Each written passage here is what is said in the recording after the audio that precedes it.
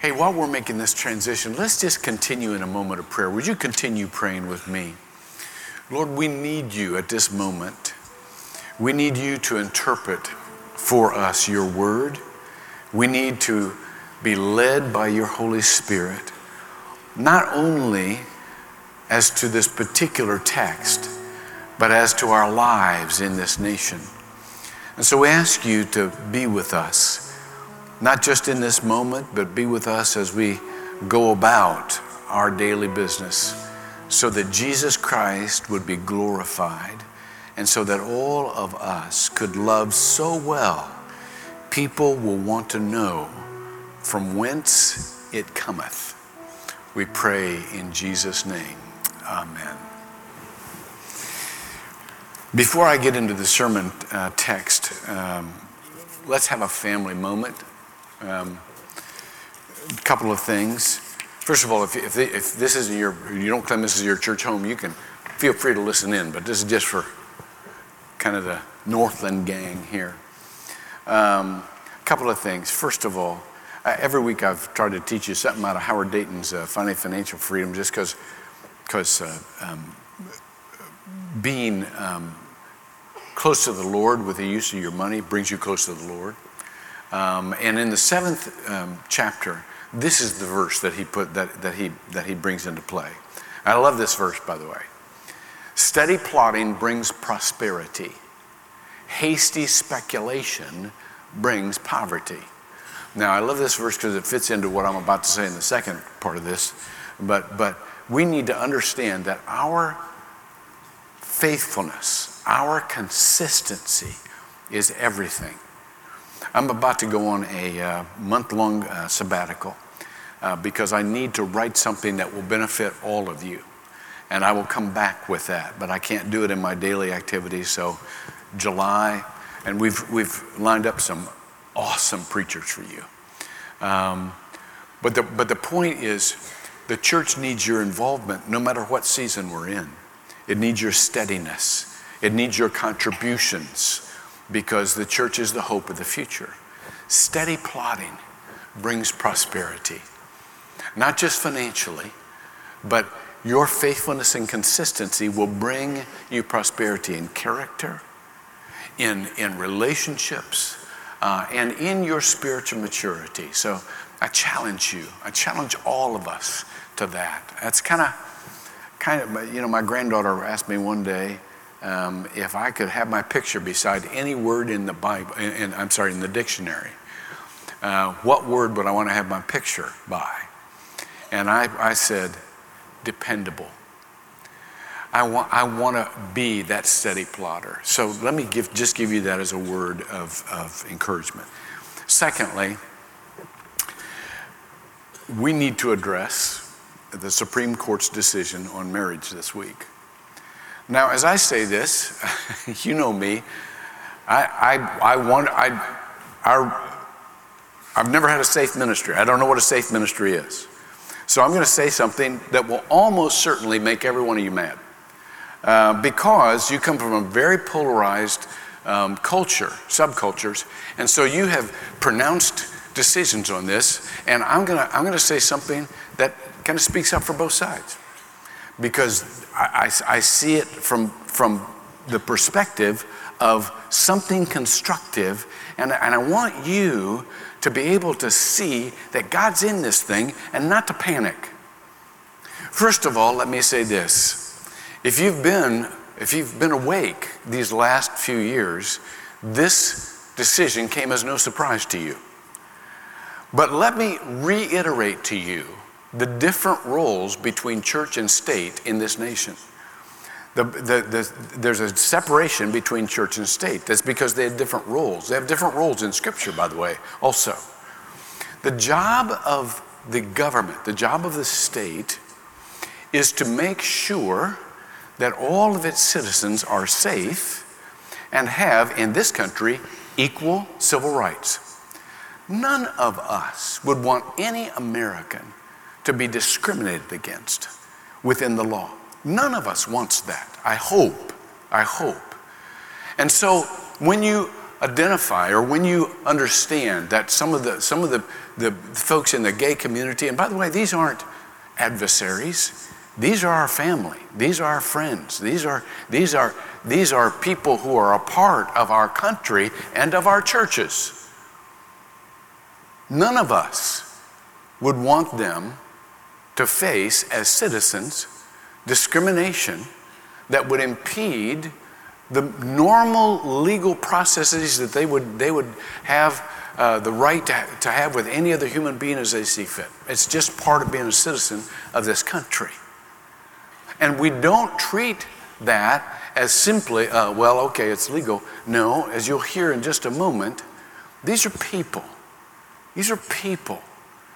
And Scripture is really clear when it says in 1 Peter chapter 2, verse 17, show proper respect to everyone. Love the family of believers. Fear God and honor the emperor. Or honor the one who's in charge. And of course, if your government is not referring to Scripture when it's making its decisions, it will make decisions on the basis of the prevailing culture. And so therefore, that's exactly what happened. Now, some of you who just got mad and wanted to stomp out, I'm glad you sat because let me make the other group mad. The decision is not without its problems. It does not, of course, reverse anything Scripture says. And Scripture is our reference point. But once you just start redefining marriage, you're going to redefine marriage for a very long time. Because if marriage is all about who you love at the moment, in the Politico, one of the main political go-to websites in the country, the very next morning after the Supreme Court decision, the most read article was entitled, "It's Time to Legalize Polygamy." And so there we go. We're off to the races. As to civil definition of marriage, by the way, the government can only define civil marriage. And the responsibility of each nation's government is to define civil marriage. Now, the church, the job of the church is to read its Scriptures, to take those Scriptures as authoritative. Let me just say this also. By the way, the sermon is very succinct, very doable, so don't worry about it. Okay? You're going, oh, come on. I know, I'm wanting to go there too, but this is a teachable moment, and this is not something we're going to come back to. We're not going to be talking about this again and again. That's not why you come to church. And so this isn't going to suck all the air out of what we do, because our job isn't to manage the culture. Our job is to follow God. And so but I just have to say something because I know you're wondering. And so I'm going to say something, then I'm going to leave town.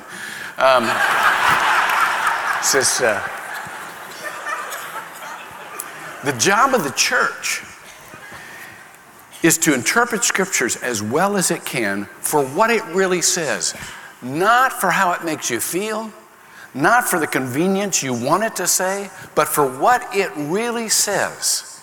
And then to be obedient to the God of those Scriptures as well as you possibly can. The job of the church is not to manage civil marriage. The job of the church is to outline the parameters of holy matrimony. And so therefore, you will have a part of the church that don't see the Scriptures as this church does. By the way, I'm speaking to you not on behalf of the elders, but just on behalf of me. All right? This is just, I'm not. Some Christians see the Scriptures as kind of inspirational and figurative and historic document and all that kind of stuff. And that's why they're fully on board with this.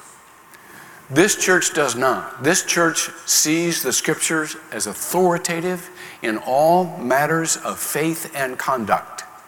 And so therefore, we will live our lives according to the holiness that is portrayed in the ideal laid out in that church, in those scriptures. The definition of marriage is found in Genesis chapter 2, verse 24. A man shall leave his father and mother and cleave to his wife. One man, one woman. It is reaffirmed by Jesus in Matthew chapter 19. Have you not read the scriptures?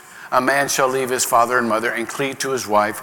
So Jesus affirms that definition of marriage. That will be our definition of marriage. And that is what we have no animosity toward anybody else. You don't have to be mean just because you're right. You don't even have to be arrogant. You just need to do what you need to do. And our job is to build a spiritual family, living according to how we interpret scriptures. Now, will there be ongoing legal challenges to people who are trying to follow scripture because of this decision? Absolutely there will be. Get ready for it. And will there be legal challenges to people who are trying to live out their scriptures in their normal everyday lives? Absolutely there will be. Get ready for it. How will that come out? Don't know, but here's what I know. God's not surprised by any of this. God's still in charge. God has promised to build his church, and the gates of hell will not prevail against it. All right? Just say it. Just say it. And so even if it would get, I don't think it'll ever get here, even if it would get to the point where people who are actually trying to follow scripture and live out their lives would become a persecuted group of people. We started out like this, didn't we? We need to go underground. We can go so underground. We can do it really fast. And you know what? Church will grow like crazy. By the way, that's what the distributed church is partially designed for, is to not be killable. All right? Not be persecutable, because we don't need to have a building. We can just meet with one another. So this is what I'm saying. We love people. And everybody in this place, everybody online here struggles with sin. That's the qualifying factor for even going to church. You admit you're a sinner, and you admit you're struggling, and it's no time to rank sins, all right? We're not in the business of ranking sins. We're all struggling here. But none of us are giving up the ideal that God has laid out for us in his scripture. And we're going to follow Christ, doing the best we can, encourage one another toward holiness and love and good deeds for all the world. Okay? Enough said. All right.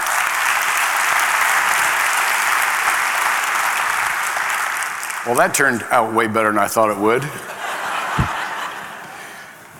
Hey, let me sum up what we've been doing.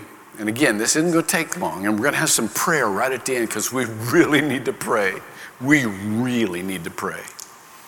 But when we've been talking about the mission of the church, remember, it's our identity in Christ, is us. We need a spiritual family to encourage us and develop us. For what? For them. There. That was the identity of God. He was an us, Father, Son, and Holy Spirit, who came to them, us, here. And so that's what we have to do for the rest of the world, and that's why we're still down here. And to sum up this mission that God has for us, this is what it says in Matthew chapter 9, verses 36 through 38. And this is not disconnected to what I just told you, by the way. I want you to relate the two. And seeing the people, the word here is crowds, seeing all the people together, yet knowing what they were going through personally. Boy, that's a trick. If you could not only see a group, but imagine and sympathize with what they are going through personally. It says, he felt compassion for them because they were distressed and dispirited like sheep without a shepherd. Let me just spend a minute on this word compassion. This is really important. The word compassion in Greek, or in Latin, it's wonderful because it means passion is feeling, com means with. So it means to feel with. I want you to know something about having compassion on people. It has nothing to do with feeling condescending or patronizing or looking down on people. People aren't projects. People aren't cases. People aren't someone to be, I got to work on them, you know? People are people. And we feel with what they're going through. That's what he was feeling with here. The Greek word, it's a splunch-nidzomai. Splunch-nidzomai. And it means roughly, you've heard the phrase gut-wrenching? That's this word. It's a very strong word in Greek. It means they've got your heart. They're dragging. My grandchildren were with us this week, Isaac's kids. And Ron had to go out of town, and so they stayed with us. And we're really close. We're with them often and all the time, but they just stayed with us. And, you know, they're children. They happen to be brilliant. They're geniuses, every one of them. Every one of my grandchildren is just genius level. I don't look down on them. I see them as powerful people, made uniquely in the image of God. And when they're walking around, I got to tell you, my life depends on how it's going for them. You know this, don't you? You don't look at your children or your grandchildren objectively. Your life is tied up. Your guts are tied up with what they're going through. That's this word. That's this word. That's how Jesus sees us. That's how Jesus saw the crowd. That's how we got to see the crowd. That's how we should appraise people. Not objectively, not arrogantly, but we feel with them. Why? Because they're messy. They're messes. They've messed up their own life. These Greek words in the original text, you know, sheep are dumb. Sheep are dumb. Sheep keep hurting themselves. How many people do you know that keep hurting themselves? And that's exactly what sheep did. If sheep, I've talked to you about sheep before. If they lie down, if they just lay down, and they just happen to roll on their back, they can't get back up. Unless somebody tips them back up, they're going to die there. Sheep are in real danger of their own stupidity or own inexperience. Now, again, this is not about people. People are smart. My grandchildren, brilliant. But they don't know. They don't have a full-on shepherd. That's why we need to be, parents and grandparents need to be fully into their lives, because they were sheep without a shepherd. And because of that, it says two things. It says they were repeatedly pierced, because they would run into these bushes and get stuck. That's what the word means. By the way, isn't it interesting that the Bible says Jesus was pierced through for our iniquities? He took on the places that we stuck ourselves, that we ruined on our own lives. He paid for those. He was stuck for us. Whew. But it says they're depressed. How many people do you know in your life that go through a good part of their lives totally depressed? They're always looking at the downside. I want you to know how Jesus saw this, because the very next verse says this. Watch this. He said to his disciples, "The harvest is plentiful, but the workers are few." The harvest is. When he looked at this crowd, what did he see? He saw a harvest. He saw a harvest. When you look at the people around you, do you see problems or potential? That's it. Seriously. Do you see problems or do you see potential? Jesus saw potential. It's kind of like the old story about the shoe salesman that went to Africa, to a village in Africa to see if they could sell shoes. There were two of them. One of them, sent back this message. No use selling shoes here. Nobody wears shoes. The other one sent back this message. Send us lots of shoes. Everybody needs shoes. How do you see it? Because Jesus sees potential. And by the way, the problem isn't them, it's us. The harvest is plentiful, but the workers are few. I want you to see what Jesus did here. And I want you to do the same. When you see something that clutches your insides, immediately he sized up the problem. He thought, what's the problem? And what's the solution?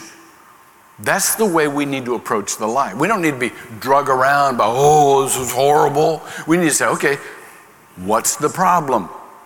I told you about my little now 5-year-old grandson, where his dad's a doctor and he wants to teach him how to think. And so every time Luke bursts out into tears, he says, now Luke, what do we got?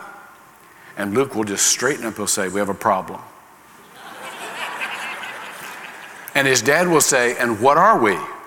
And Luke will say, because he's heard it so many times, we're problem solvers. That's what we got to think like. We got a problem, we're problem solvers. Inasmuch as we are the resource. Oliver Cromwell, when he ruled England, they ran short on currency, and back then it wasn't money, it was precious metals, and they were specifically running short on silver, and he wanted to distribute, to put the silver out into the general population to buoy the currency. And so he sent this committee all around the country looking for silver. And they came back and they said the only major source of silver we found was in the churches, because they've got all these statues of the saints that are made out of silver. And Cromwell said, I think it would be a good idea if we melted down the saints and put them into circulation. I'm telling you, that's what the church needs to hear. We need to melt down the saints and put them into circulation. The laborers are few, Jesus said. It's not good if a government does that. It's great if the church does that. We need to melt down the saints and put us into circulation. We need to be sent. But this is key. You don't go solve a problem because the problems are overwhelming and you can't change the culture and you can't change the world. It's too big for you. You can't even change yourself. You can't even fix you. Who can? God can. You betcha. And so what's the first thing Jesus taught them? Pray. Therefore, he said, we got this problem. Therefore, beseech the Lord of the harvest to send out workers into his harvest. Beseech the Lord to send out workers. The first thing we've got to do is we've got to cultivate prayer. When we see a problem, first place we go is not to our solution, it's to God. To say, God, I need your help with this. I can't solve this. I need you. Beseech the Lord. See, God's got great things waiting on the other side of that. I believe God's got great things waiting for us on the other side of these recent developments. And people are all discouraged. I'm not discouraged. God didn't retire. God's still in charge. And so therefore, we need to go through whatever we're going to go through. And we're going to come out just fine, and so will the rest of the world, because this is going to prune the church. This is going to get us into what we really need to be. But we got to learn to pray. And if you're not used to prayer and you don't know what to pray, sometimes you just need a little help. And so we got this prayer page at the church.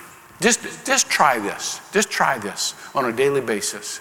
If you go to pray.northlandchurch.net, you'll see this. And you'll see people who have put up prayers. I want you to pray for them. It will, first of all, get you in the habit of feeling for what people are going through. Because sometimes we get so caught up in our own lives, we forget what other people are going through. And going down a list of prayer that had been posted every day on the website will help you be alert to what people are going through. It will help you have compassion for them. Pray for them, and then you click the heart. The second thing it does is it lets them see. There are people who come back on this, they put a prayer request up, they come back on this, sometimes hourly, just because they need to know somebody's praying for them. And when they see those numbers go up, they're reassured their spiritual family is standing with them. All right? And then the third thing it does is it helps you know that you've made a difference in the world, and it gets you into the habit of doing that for whatever problems are coming into your life or our country. It helps you relax. This is what it says in Philippians chapter 4, verse 6. It says, and please take this to heart. Don't be anxious about anything. Some of you are so worried. Jesus saying, stop that. I got this. I got this. Don't be anxious about anything, but in everything, by prayer and supplication, with, watch this, thanksgiving. Why? Because you can give it to the Lord now. You can know that the Lord's on it. The Lord hears your prayers. Let your requests be made known to God. That's the habit we have to cultivate. That's the faith that God is trying to grow in us. Dick Eastman was a more recent leader, and he said at one time, he said, you know, people use prayer as a weapon in their arsenal for war. Prayer is the battlefield. It's not a weapon, it is the battlefield. And so therefore, Jesus said, beseech the Lord of the harvest, now watch this, to send out workers. Send out workers. And in just a moment, we're going to beseech the Lord of the harvest to send out workers. But let me just give you a kind of a heads up. It might be you that the Lord taps. I want you to have three alternatives. And really the third one's no good.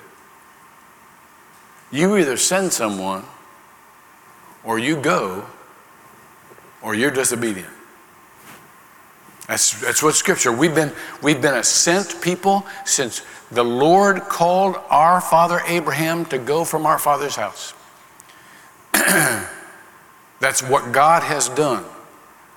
When it came to the church, it says in Acts chapter 13, verses 2 and 3, and while they were ministering to the Lord and fasting, the Holy Spirit said, in other words, while they were praying and to the Lord and fasting, the Holy Spirit said, set apart for me Barnabas and Saul for the work to which I have called them.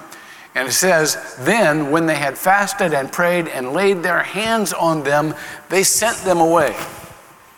Whether you got a t-shirt on or not this morning, likely you're going to be sent at some point. But I want you to know that's the mission of God. And I want you to be alert to his call. So right now we're going to do exactly what the Bible says to do, which is our goal every day. I want everybody to bow, and we're going to have what we call guided prayer. I want you to pray along with the suggestions that I give you, okay? The prayer points that I give you. Everybody bow your head. All right. First of all, let's all just say to God a few of the attributes that we adore him for. Like, Lord, we adore you for your mercy. We adore you for your love. We adore you for your sovereignty. Just address the Lord like that.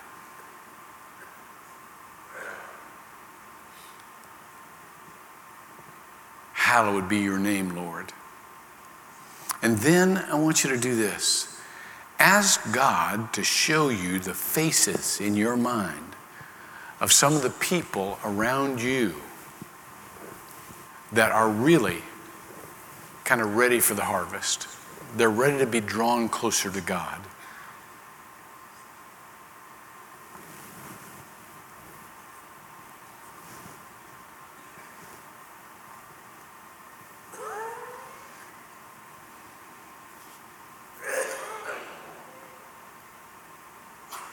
Now that you've pictured them from the guidance of the Holy Spirit, I want you to say, God, what could I do? Could I be involved in planting? That is, speaking a good word to them about you, saying a good word about Jesus. Could I be involved in cultivating? Keep coming back to them and developing a conversation with them about you? Or are some of them just ready to make a commitment, and I just need to ask, hey, do you want to make a commitment to God? I can help you. I can pray to have Jesus come into your heart. Are you ready for that? It'll give you the assurance of heaven forever. You want that? Have the Holy Spirit guide you in whatever they may be ready for. And then lastly, for a larger group, ask God to provide the resources that you can share to send others or to go yourself globally, outside the territory. Some of these folks will be sent just as you give your contributions and offerings, your tithes and offerings to the church. But some of them will be sent specifically because you're trying to send somebody you know.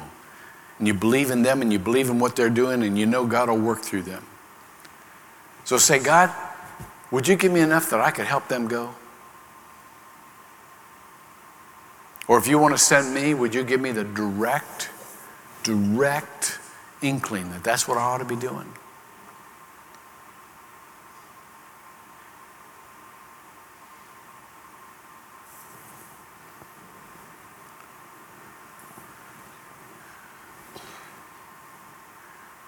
Lord, we thank you that we can come to you and depend on you. We thank you that you are our only hope, and that developing a church family that not only has each other's backs, but that encourages one another to love and good deeds, to be sent or to send others into the world. Lord, we love our church family. We're aware that there may be some folks even in our midst right now who aren't sure whether or not they have received Jesus Christ as Lord and Savior, but they'd like to. So let them simply pray this prayer with me. God, I admit I'm a sinner. And because of my actions, I've separated myself from you. But I don't want to be separate from you. Jesus, I know when you died on the cross, you took away the penalty and power of sin in my life. And you offer me a brand new life. I want that life. So let me accept that gift and invite you into my heart and ask you to make of my life whatever you want. And for all of us that have prayed that prayer, Lord, let us just pray the last part. Make of our lives whatever you want. Amen. Would you stand for the benediction?